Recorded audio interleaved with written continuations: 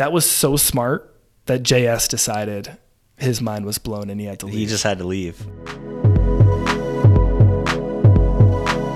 From Bravery Media, this is Thought Feeder. Welcome. My name is Joel Goodman. With me, as always, is the untamable John Steven Stansel and a very special guest reprising his role as a guest in 2020, I think it was 2020, Steve App, now the AVP of Marketing and Business Development at Simpson Scarborough. No longer at Campus Sonar, though we're all still great friends with everyone. And Steve, it's very nice to have you back on the show. Thanks for having me back. Glad to be back. Honestly, more than anything, just glad that you two are back. We needed you. We appreciate it. And JS, always good to see you. Yes, always good and glad to be back. So recently, depending on when you're listening to this podcast, the fine folks at Simpson Scarborough released a report that they were calling the Marcom Professional Development and Salary Study. It was a very long title. Did I get close on that? I think you nailed it. I kind of skipped the title. I tried to say it a few times to myself throughout the week, but I mostly just dove into the content. And Steve, I think you were kind of pivotal in the development of this report and kind of putting it together along with some of your colleagues. But I'm wondering if you could kind of give us an overview of what this report was about, what Simpson Scarborough was trying to do with it, what messages you want to get across. And we've got some fun things we want to talk about as we dive into it. Yeah, happy to. And it's actually an interesting story because what it was originally intended to be is very different than what I think it ultimately became. I mean, we started building this report in the fall of 2021, well before I started at Simpson Scarborough. And the original intent here was pretty straightforward, which was to start benchmarking salaries across the industry so that marketing professionals at an individual level within higher education could really feel more empowered to make the decisions that would be best for them in their own careers. And I think the report still does that. I mean, in the report, we have an entire appendix in which we've put in salary data that is broken down by seniority level, region, public and private, a whole different ways that you can slice and dice that. But then what happened is around the spring, I guess, late winter, early spring of 2022, we started to get back and analyze the data. And at this point, we were pretty firmly in what everyone, I think, kind of calls the Great Resignation now. And it became apparent that the study was no longer just going to be about benchmarking salary data. This was a report that was going to tell the story about why so many people within the marketing field were either exploring or open to or fully intending not only to leave their position, but to leave the industry entirely. And that's really what this report became about. I mean, we have one of those people here on the show, and it's my good friend, John Steven. Indeed. I've got to say, as I was reading this report, I don't think no fewer than 17 times did I stand up and point to it and go, yes, it's not just me. Other people are experiencing this too. And I got really excited and was DMing Joel and Kevin, okay, we got to get Steve back on the show. We got to talk about this right now. Can we do it now? Because there's so many things that we've been talking about for years and things that I know I was feeling when I was considering leaving my university position and eventually left higher ed. It was so refreshing to see okay, it wasn't just me. We can get into it a little bit later, but I almost feel like this feeling of being gaslit a bit I was, everybody else, I felt like everybody else was okay with this and clearly it's not. So it's really refreshing to see and important. I think more people need to read this and put it in the hands of every C-suite person in higher ed. It's interesting. I have yet to talk about this report on an individual level or in a group setting and not have someone say, I thought it was just me, or I'm so glad it's not just me. So that reaction is just, I've heard that so many times already. And it's just a really fascinating look at how this report resonates. So where do you think the results that you found in this data are coming from? Do you think, higher ed wise, is it a leadership issue? Is it an issue with our industry? Is it a combination of a whole bunch of stuff going on that, has kind of led us to this point where so many higher ed pros are looking to get away? Where do you stand on that? It is a complicated, it's a complex situation, I think, to be clear. This is not, I think it should be said, is not a higher ed issue in many respects when we talk about high turnover or people who are leaving their current roles, right? That's not something that is only happening in higher ed marketing. It's not something that's only happening in higher education. And the reasons for those departures are also not unique to higher education in many ways. The top 3 reasons across the board for people who were looking to leave their position was they wanted increased compensation. They felt like there were limited opportunities to advance in their current role, and they wanted a new challenge or growth opportunity. And even those 3 reasons, through research that McKinsey has done, for example, those are the reasons that people are leaving their roles. So I don't think we can or should pin too much of this in a higher ed vacuum, but I do think that there are a couple things that compound the issue that are more higher ed focused. So one of those I think is decentralization. We have central marketing and communications shops in higher education, but on campuses of many different sizes, we also have communications professionals that are shops of one or are only supporting an individual school or college or department. And I think that can, especially when we talk about limited advancement opportunities, if you're a team of one and you don't have a team, then of course you're going to feel that more than someone who's in a shop of 20 or 30 or 50 plus individuals. You may have like a manager level title, but you're essentially the de facto director of that thing, and you're not going to move up anywhere else because you can't. What are you going to do? I mean, it goes right back to so much of what JS has tweeted over the years, right? You've got this team of one that is a social media manager, a graphic designer, a videographer, a photographer, a web manager, a content creator. So yeah, there's a lot of compounding issues there that happen in that moment. And I do think that is maybe more unique to higher education. And then they're not getting promoted because they don't have managerial experience, because because they are the entire team. Like, I'm managing a photographer, a videographer, and a graphic designer, but I am also those people. The annual reviews are great though. Yes. I also think we should acknowledge, marketing and our CEO, Jason Simon, did a really good job of, I think, putting this in the context when we presented this report not too long ago. It's important to keep in mind, marketing has come a long way over the last 14, 15 years within higher education. But I still think from a profession standpoint and for individuals within that profession, there is still a headwind that is this outdated, longstanding perception of higher education as a cost center, as a print shop, as a, just do whatever it is that we're telling you to do and don't work strategically. So that's changing. We're getting there higher. We're having more CMOs on cabinet reporting to presidents. The budgets are increasing. The team sizes, generally speaking, are increasing, but we're not where we want to be yet. And so I think that's part of the struggle here too.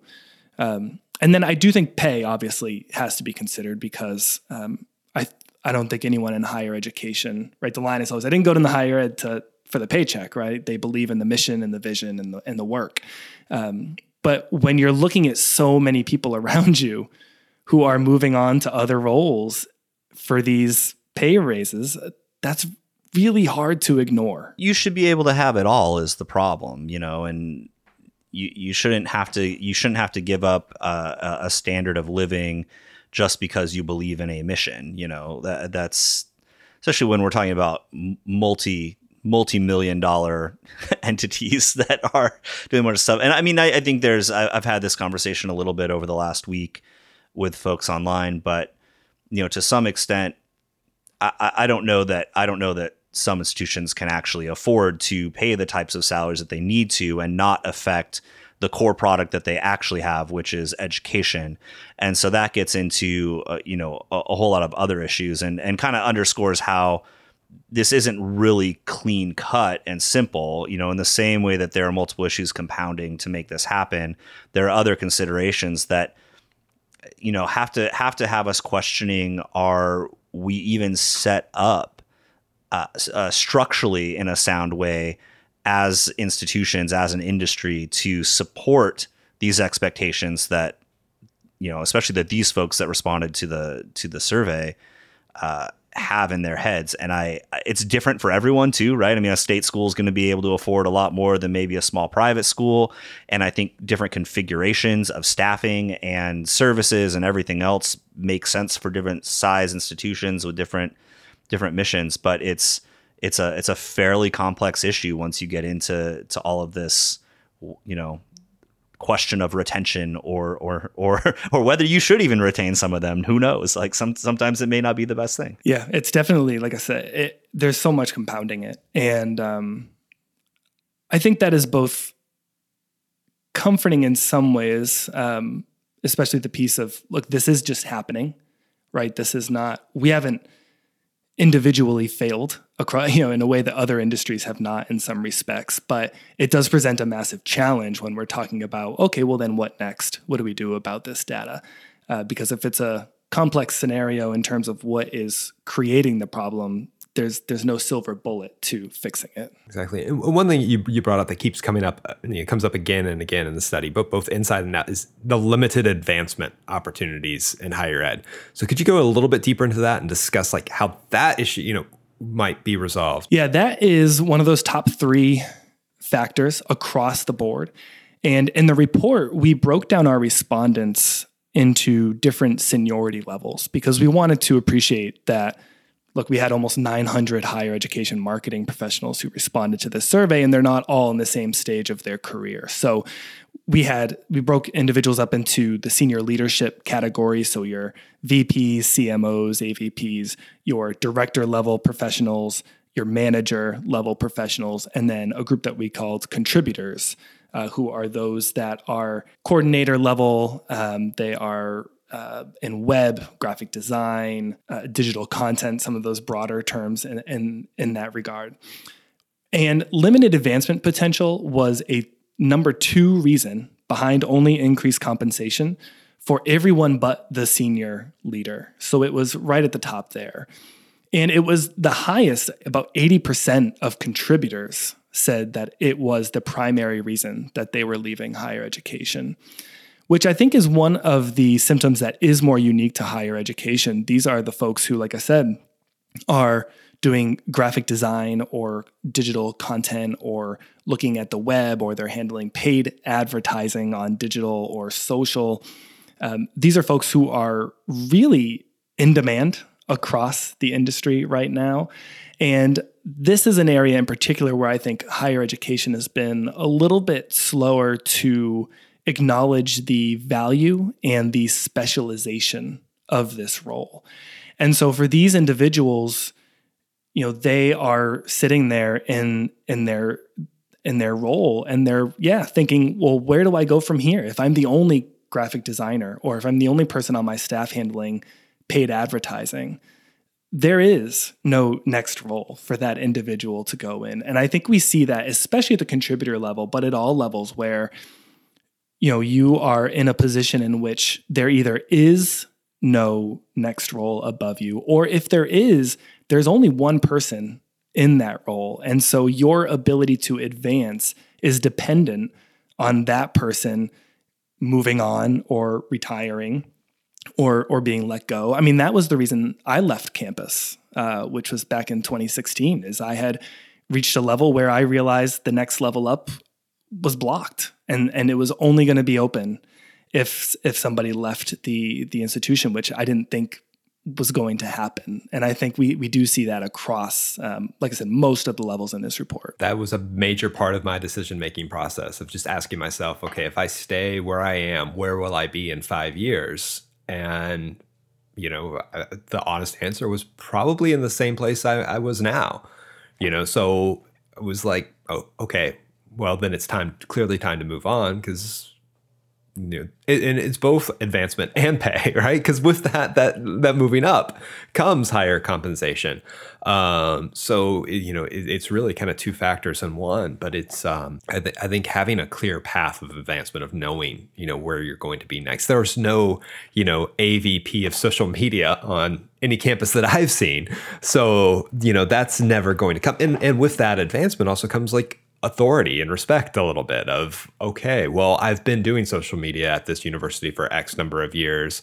When does my voice have a little bit more clout and you're going to take me more seriously? Because if I don't have that title, I don't feel I get that. I think with some of these too, when you've been in a position for a while and you start to see that either there's no way to move up, but maybe there is a way to move up, but then you're like, do I really want to do that job? Because I know that that's not going to get paid very well. And you see the stresses and, the amount of overwork that you may feel as someone in a lower level. Like, is that really worth a, $12,000 a year pay bump or something like that, when your skills are in demand, your expertise is in demand, and you can go outside somewhere and find that balance of being able to work on something that you really enjoy, hopefully see it being made a difference, or whatever that kind of intrinsic motivation for you is that keeps you happy in the role. But then also, like, you're making good money and you don't have to worry about, you just worry about doing the best you can and seeing more clear paths to where you want to be versus having to constantly make those trade-offs. Joel, that perfectly segs into my next question. Oh, great. That was accidental. I mean, that was on purpose. Well, I wanted to bring up because one of the things that really stuck out to me in this report, because the data is amazing, and I'm a dork and just want to dive right into it and go through all the numbers and everything. But the quotes that you pulled and the stories from actual people in higher ed and what they said, what this relates to what you were just saying, Joel. The one that really stuck out to me was there's a huge salary difference between the people taking credit for the work versus those of us who actually produce the work on a daily basis. And that's from a contributor level person in the Southwest. And that just, so stuck out to me. And all of these stories where I was just saying, yes, that's me. Are you sure I wasn't quoted in this? Like, this sounds like something I would say. So Steve, having gathered this data and going through some of these stories, what are some of the stories that you heard from higher ed marketers that really stood out to you? We didn't originally intend to include so many of these open ends that are throughout the report. These reports are generally very quantitatively driven because, like you said, JS, right? We want to see that data and we want to pull in the data and find the trends and insights from those numbers. What we thought as we were going through the numbers initially through our second pass was there's a story here that offers so much color, and how do we go back to some of these folks to hear from their experiences? Do we do almost a second qualitative layer to this report to pull those out? And someone on our team actually decided, we actually had a single open-ended field where people could put in some thoughts at the end of the survey. Let's just go see what we found. And what we found was so much of what we put in the report that was so meaningful. I think we all internally had the same reaction that you did, JS, which was that it just feels like it hits you in the face, right? Where you can't ignore it. The biggest thing for me was really the fact that the entire report, but I think the open end especially, this was a means of catharsis for so many individuals.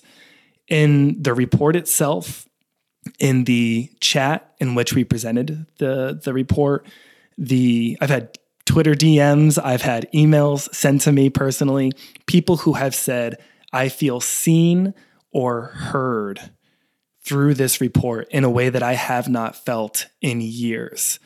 And I think that both felt really good as well as pretty awful that was the situation that we were in. But there were a lot of people who in their open ends talked about how appreciative they were of the opportunity to share this. The second thing that I thought was really interesting, and there's one open-ended quote in particular where this really shines through, is that people don't or didn't want to leave higher education. I don't think what we have here in the data is a situation in which the people who work in higher education no longer believe in the mission or value of higher education. I think quite the opposite is true, in which people still very much believe in the mission or the value. The problem is that, rationally speaking, they no longer feel like they can risk their economic or their psychological well-being for the sake of that mission. And I thought that was this really interesting phenomenon of people who were leaving almost not begrudgingly, but with a little bit of sadness in terms of like, this is what it had come to. The third thing I thought that was really interesting was that just everyone is struggling. Everyone is struggling at the contributor level all the way up to the CMOs. The issues are different from, of course, we've talked about the compensation, the advancement, but we should also reference the issues with flexibility from a remote working style, frustrations with the workplace culture, desire for better work-life balance, or the need to take care of their mental health. I think so often when we see these reports, we think of folks who are trying to build their careers up as the ones who are struggling. What we saw in this report is that even those who have reached the summit, if you will, the ones who report to their president, they sit on cabinet, they interact with their board, they oversee the whole operation on their campus, they are massively struggling as well. And that really shined through, I thought, more than anything within the open ends. I think we all felt this before the report came out too. And so the report was just kind of giving some structure and some, flesh and bones or whatever to what we all felt.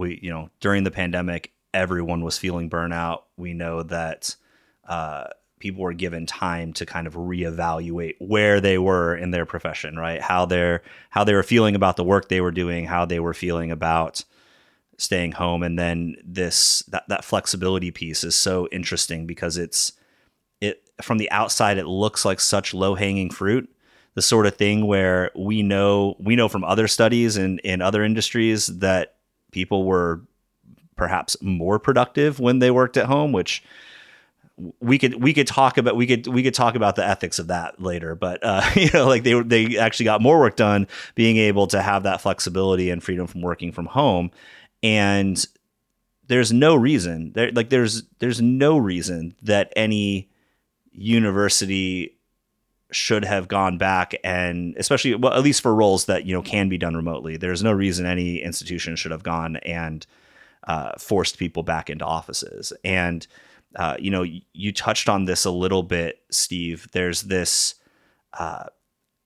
recognition now of how not valued these people have felt, and that came through a lot in these quotes and these stories that they put through. And it's been going on in conversations that I've seen or have been a part of on Twitter and LinkedIn over the last week. But this recognition that they value the work that they're doing, and in a lot of times they value the institutions they're working for, and like you said, they still buy into that mission, but they don't find that reciprocated toward them. They don't find that they are recognized as human beings. I think just baseline as human beings, they're viewed as assets, right? They're viewed as just a means of production. Oh, great! Now we're getting to Marxism, aren't we? Sorry, I didn't mean to take this into into theoretical economics, but and cultural structures. But this idea that they're putting a lot of work into what they're doing and value it and trying to do the best that they possibly can, but not seeing that reciprocated towards them in terms of this giant package of things, right? This all these fairly easy things that could be fixed in a lot of cases. And that's just so disheartening. And I'm not going to ask another question here. Because I want to sit with that a little bit, but that was one of those things that struck me the most, is this lack of reciprocal value that that we've seen grow and build in this industry. I think, though, there's a really interesting way to look at this when you break down the report by seniority level, because I think what we saw was, especially for those individuals at the director and the manager level, these are folks who have led teams remotely for the last 1 to 2+ years and have dealt firsthand with some of that turnover within their teams, open positions. Or at the manager level, I suspect these are the folks who have faced the ramifications of that turnover and all of the open positions more than anyone. The managers are who we heard from who said, I'm handling my job and one other full-time job, 2 other full-time jobs. I'm trying to do 3 jobs on my own. I do think those people feel a sense of being undervalued for sure. I think what's interesting is that when you look at the senior leadership level and the people who are leaving higher ed there, the number 1 reason was to improve work-life balance. The number 4 reason was mental health concerns. Those were far and away listed more often for senior leaders than they were other levels of seniority in the report. And so I think what you have here are these marketing professionals who are looking up at their supervisors or the leaders of their department and saying, hey, value me. And what we're seeing at the top level is pure exhaustion. And I think in part because they are trying to value those on their team. They are trying to advocate for those on their team. And what they are facing, which is unique to other levels in this report, they are running into the rigidness for which structures are in higher education, whether that's battling human resources or whether that's battling other elements of internal politics. And so they are trying to do the best that they can for their team, but they are personally beat up, exhausted, ready. They also need to take a step back. And so I do wonder, to the extent, how much are folks undervalued and how much have we lost our ability to continue to advocate and to continue to communicate that value because of these struggles that we're facing personally at different levels. I think it's a really complicated aspect of this report that the open ends didn't paint a full picture of. And I think dead on with like that rigidness that those senior leaders hit up against, where, so many times I think a lot of people will tell the story of like, yes, my supervisor 3 rungs up the chain wanted to do this for us, but ran into opposition as it moved forward. And it's so disheartening to think like, okay, even though we have people advocating for us that may value us and are trying to make these changes, it's just not happening in any reasonable amount of time. Yeah. Well, we've got these vintage structures of how we staff in higher ed too that are, for some reason, that I don't know yet. Maybe we'll start to learn this over the next couple of years, but for some reason haven't been reevaluated in terms of changing roles. Like I tossed this on, I think it was Twitter. Because I have been using Twitter lately to just like work through thoughts, which I kind of like. But this idea that employers are responsible for putting good jobs in place, right? And so that's not necessarily saying like just the person at the director level or the kind of senior management level, but I mean up and down. Like a university approves those positions, approves those jobs, and if you're an employer, I believe you have a responsibility to make those jobs like good and worthwhile and beneficial to the people that are going to go into them. And if you're not doing that, then why do you have that position in the first place? Rethink it and create something that you can put together that will be good. And we're stuck in these systems of, the same configurations of marketing offices or, even advancement offices and all this stuff that we had 30 years ago.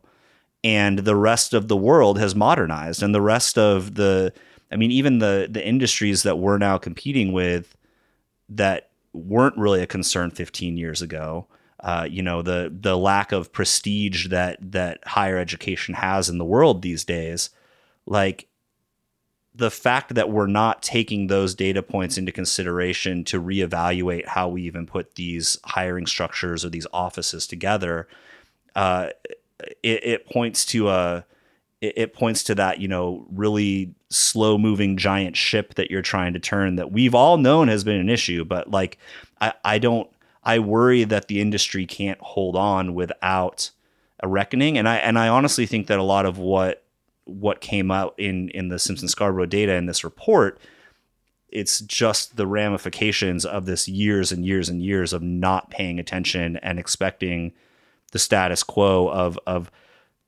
in reality, a different kind of generational model of hiring and doing this kind of work to continue working for us. And apparently it doesn't. Apparently we're losing staff. And I think that's a direct result of that unwillingness to reevaluate, or at least that unwillingness to recognize that we need to modernize a little bit more than we have. And I think that goes beyond marketing. There was a really interesting episode of the Future You podcast that was recorded at UCLA, in which their president talked about the I don't know that they said this explicitly, but this idea that low staff turnover has been taken for granted in higher ed for a long time. We're used to fighting for faculty, but we assume, the royal we of higher education assumes, that staff are going to want to work at their local college or university, and they're going to want to stay. And I think there is now a realization at the most senior levels that is not the reality any longer. Well, it comes back to that flexibility too. Remote work is a thing now. Like, one thing that kept me in higher ed for so long when I may have looked elsewhere is the fact that I'm in Conway, Arkansas. There's not a whole lot of job opportunities for social media managers. So if you leave your social media manager job at the local university, right? Okay, yeah, there's a couple universities around us, but they're fully staffed, right? And where am I going to go? But now there's a world of jobs and opportunities open for social media in these jobs, with graphic designers and other jobs that can be done remotely, that where it used to be, let's say you're a graphic designer somewhere in Nebraska, like, yeah, the college is going to be your best option for a job. But guess what? That's not the case anymore. And it's going to be really interesting to see how quickly this shift occurs with increased flexibility, because I do believe wholeheartedly that it's coming. I do believe higher education is working on adding increased flexibility as an option for administrators who are not fully student facing. Moving forward, there was an interesting report in article in Inside Higher Ed not too long ago, in which they talked about human resources departments working with staffing firms to try to get a better grip on employees who work across state lines.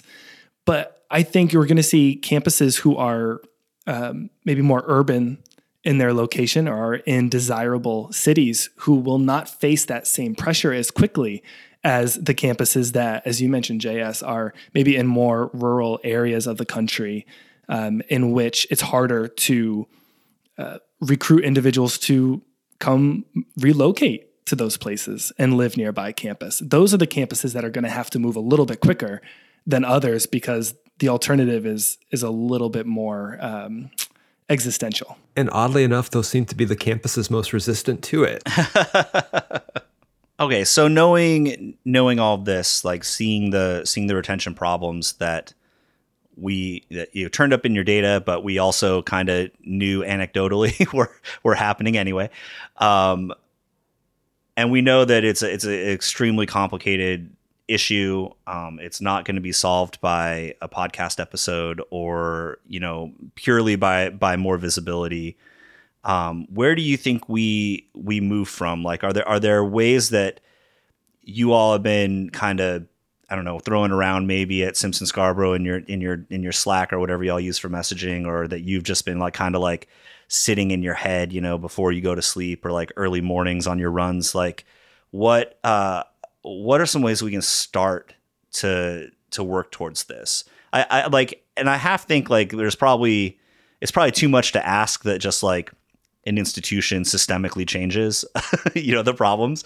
So I think like especially for those of us that feel that we're champions of our friends and colleagues that work on campuses, and then for those folks that listen that are considering that jump but don't want to yet, how can we frame, or how do you think we can frame some ways to start to push this effort forward from the inside? Well, I hope this is a start. This report is a start more than anything. And, a lot of people looked at this report and had the reaction of, this isn't surprising. The data is not surprising. I still think it's really important that it exists in the market and in the public, because there's a difference between anecdotally, it feels like we're in trouble and we all feel it, but also look at this quantitatively backed report that puts on display the challenges that we're facing. And so I hope this report is a start. I hope it's used as leverage in conversations that CMOs in particular, who are at that level to affect systemic change, can use in conversations with their colleagues in human resources, with their president, with their individuals on their board. Although, again, I think there's a caveat that it's not like marketing is the only department within a campus where this is a struggle. So yes, the president needs to see this, but the president is also feeling this well beyond marketing. IT is seeing this too, very closely. There are a lot of connected organizations within institutions that are just finding themselves without the staffing that they thought they were going to have, and then realizing, oh, this is a critical role for what we do. I hope CMOs use this in those conversations. I think, too, certain CMOs within our industry have moved the needle on some of these aspects, right? And again, there is no silver bullet.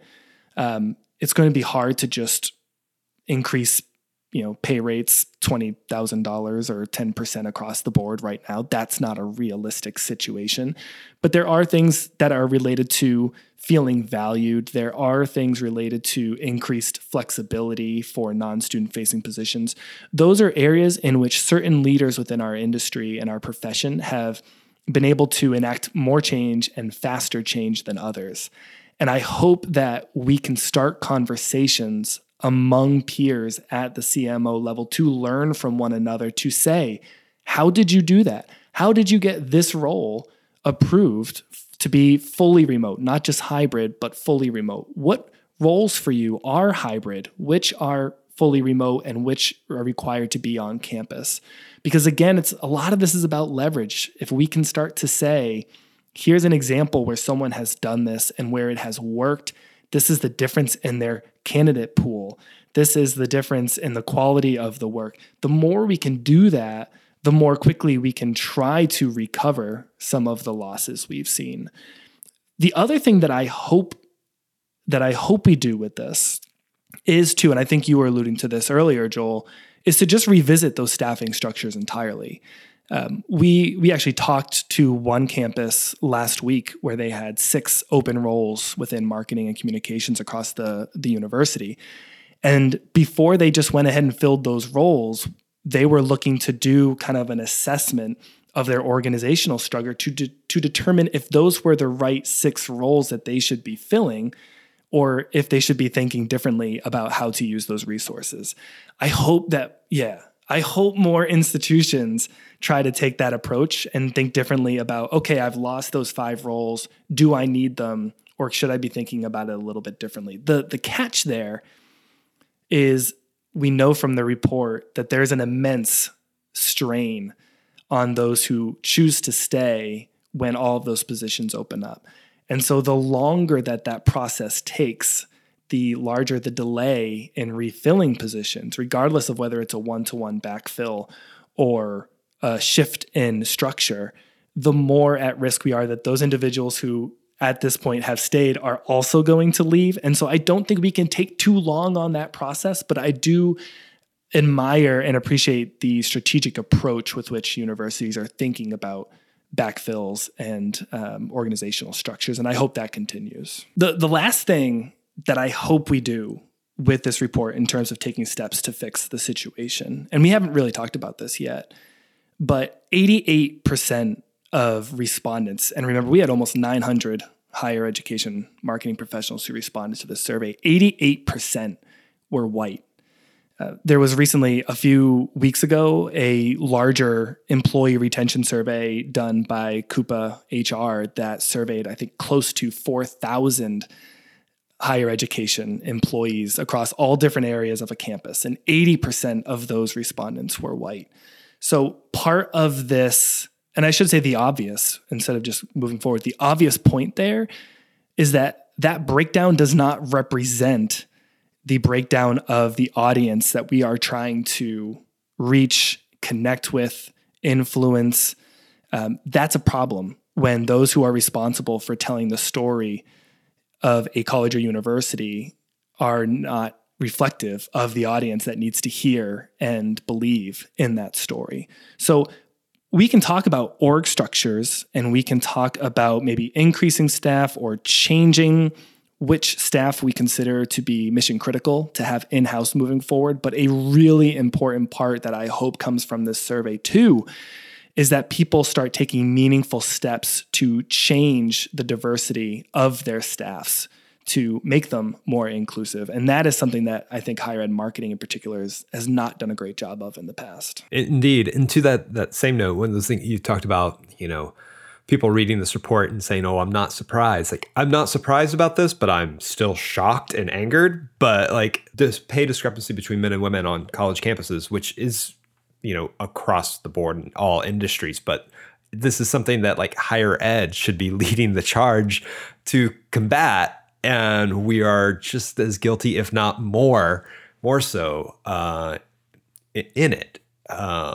And I think bringing this to light, shining it, sunlight is the ultimate disinfectant. I think having that information out there is step one of solving the problem. But it's also step one. There are many other steps that we have to continue to make. And I think it's a topic that deserves an entire episode from us too. Like, we're getting towards the end of this episode, and I don't want to just like kind of flippantly throw out that, hey, there's a huge wage gap and discrepancy between, obviously men who work in higher ed and women that work in higher ed, because it's a weighty issue everywhere. And specifically, I think, causes a lot of it perpetuates a lot of harm that I'm not sure higher ed wants to perpetuate, but I think that's something we need to have an entire episode on, JS, and invite some non-white male voices to the conversation. Yeah, I think it's a good point, Joel, but I do think we are three white guys just talking about this, but I think it's important for three white guys to talk about it and to bring it up. We need more diversity in the voices that are sharing this, but there is absolutely a role for us all in calling that out too. And so wanted to make sure we do that today. So we could talk about this all day. Like, there's so much, and I could start spilling the tea about all the things in there that really just resonated with me. But I think we'll probably need to leave it there just to save my own mental health and revisiting some of those things. But really appreciate having you on here. Where can people find you? Where can they get a hold of this report and read this? Like, how can they just put it into a box and send it to the stakeholders on their university? Like, give us all the details. Well, it prints and fits nicely in a shoebox that you can wrap and put through the USPS if you need to send it to your president or board chair. You can find it on our website, which is simpsonscarborough.com. Just click on the menu tab on our homepage, and it's right up there at the top in terms of the most recent research that we've released. You can also learn a little bit more if you visit our blog, which is just insights.simpsonscarborough.com. We'll be posting some new articles that are follow-ups from the report here over the next several weeks. We are at SimpScar on Twitter, which is a great place to follow us all. And then I'm at Stephen App, Stephen with a PH, because other spellings are incorrect on Twitter if you need to find me. As always, John without an H and Stephen with. That's how it should be done.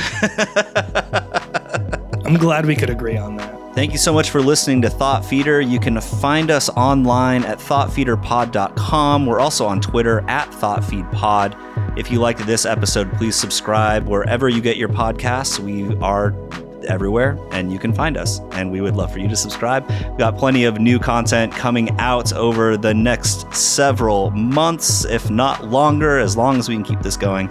But once again, we want to thank Steve App for being on the show for a second time. Steve, you are the first person to be a guest for a second time, and I think it was fitting because if I remember correctly, last time you were talking about how we were scraping the bottom of the barrel, but now I think you have just risen to the top and are the cream of the crop. So thanks again for being on the show. Thanks for having me, fellas. It was a real lot of fun.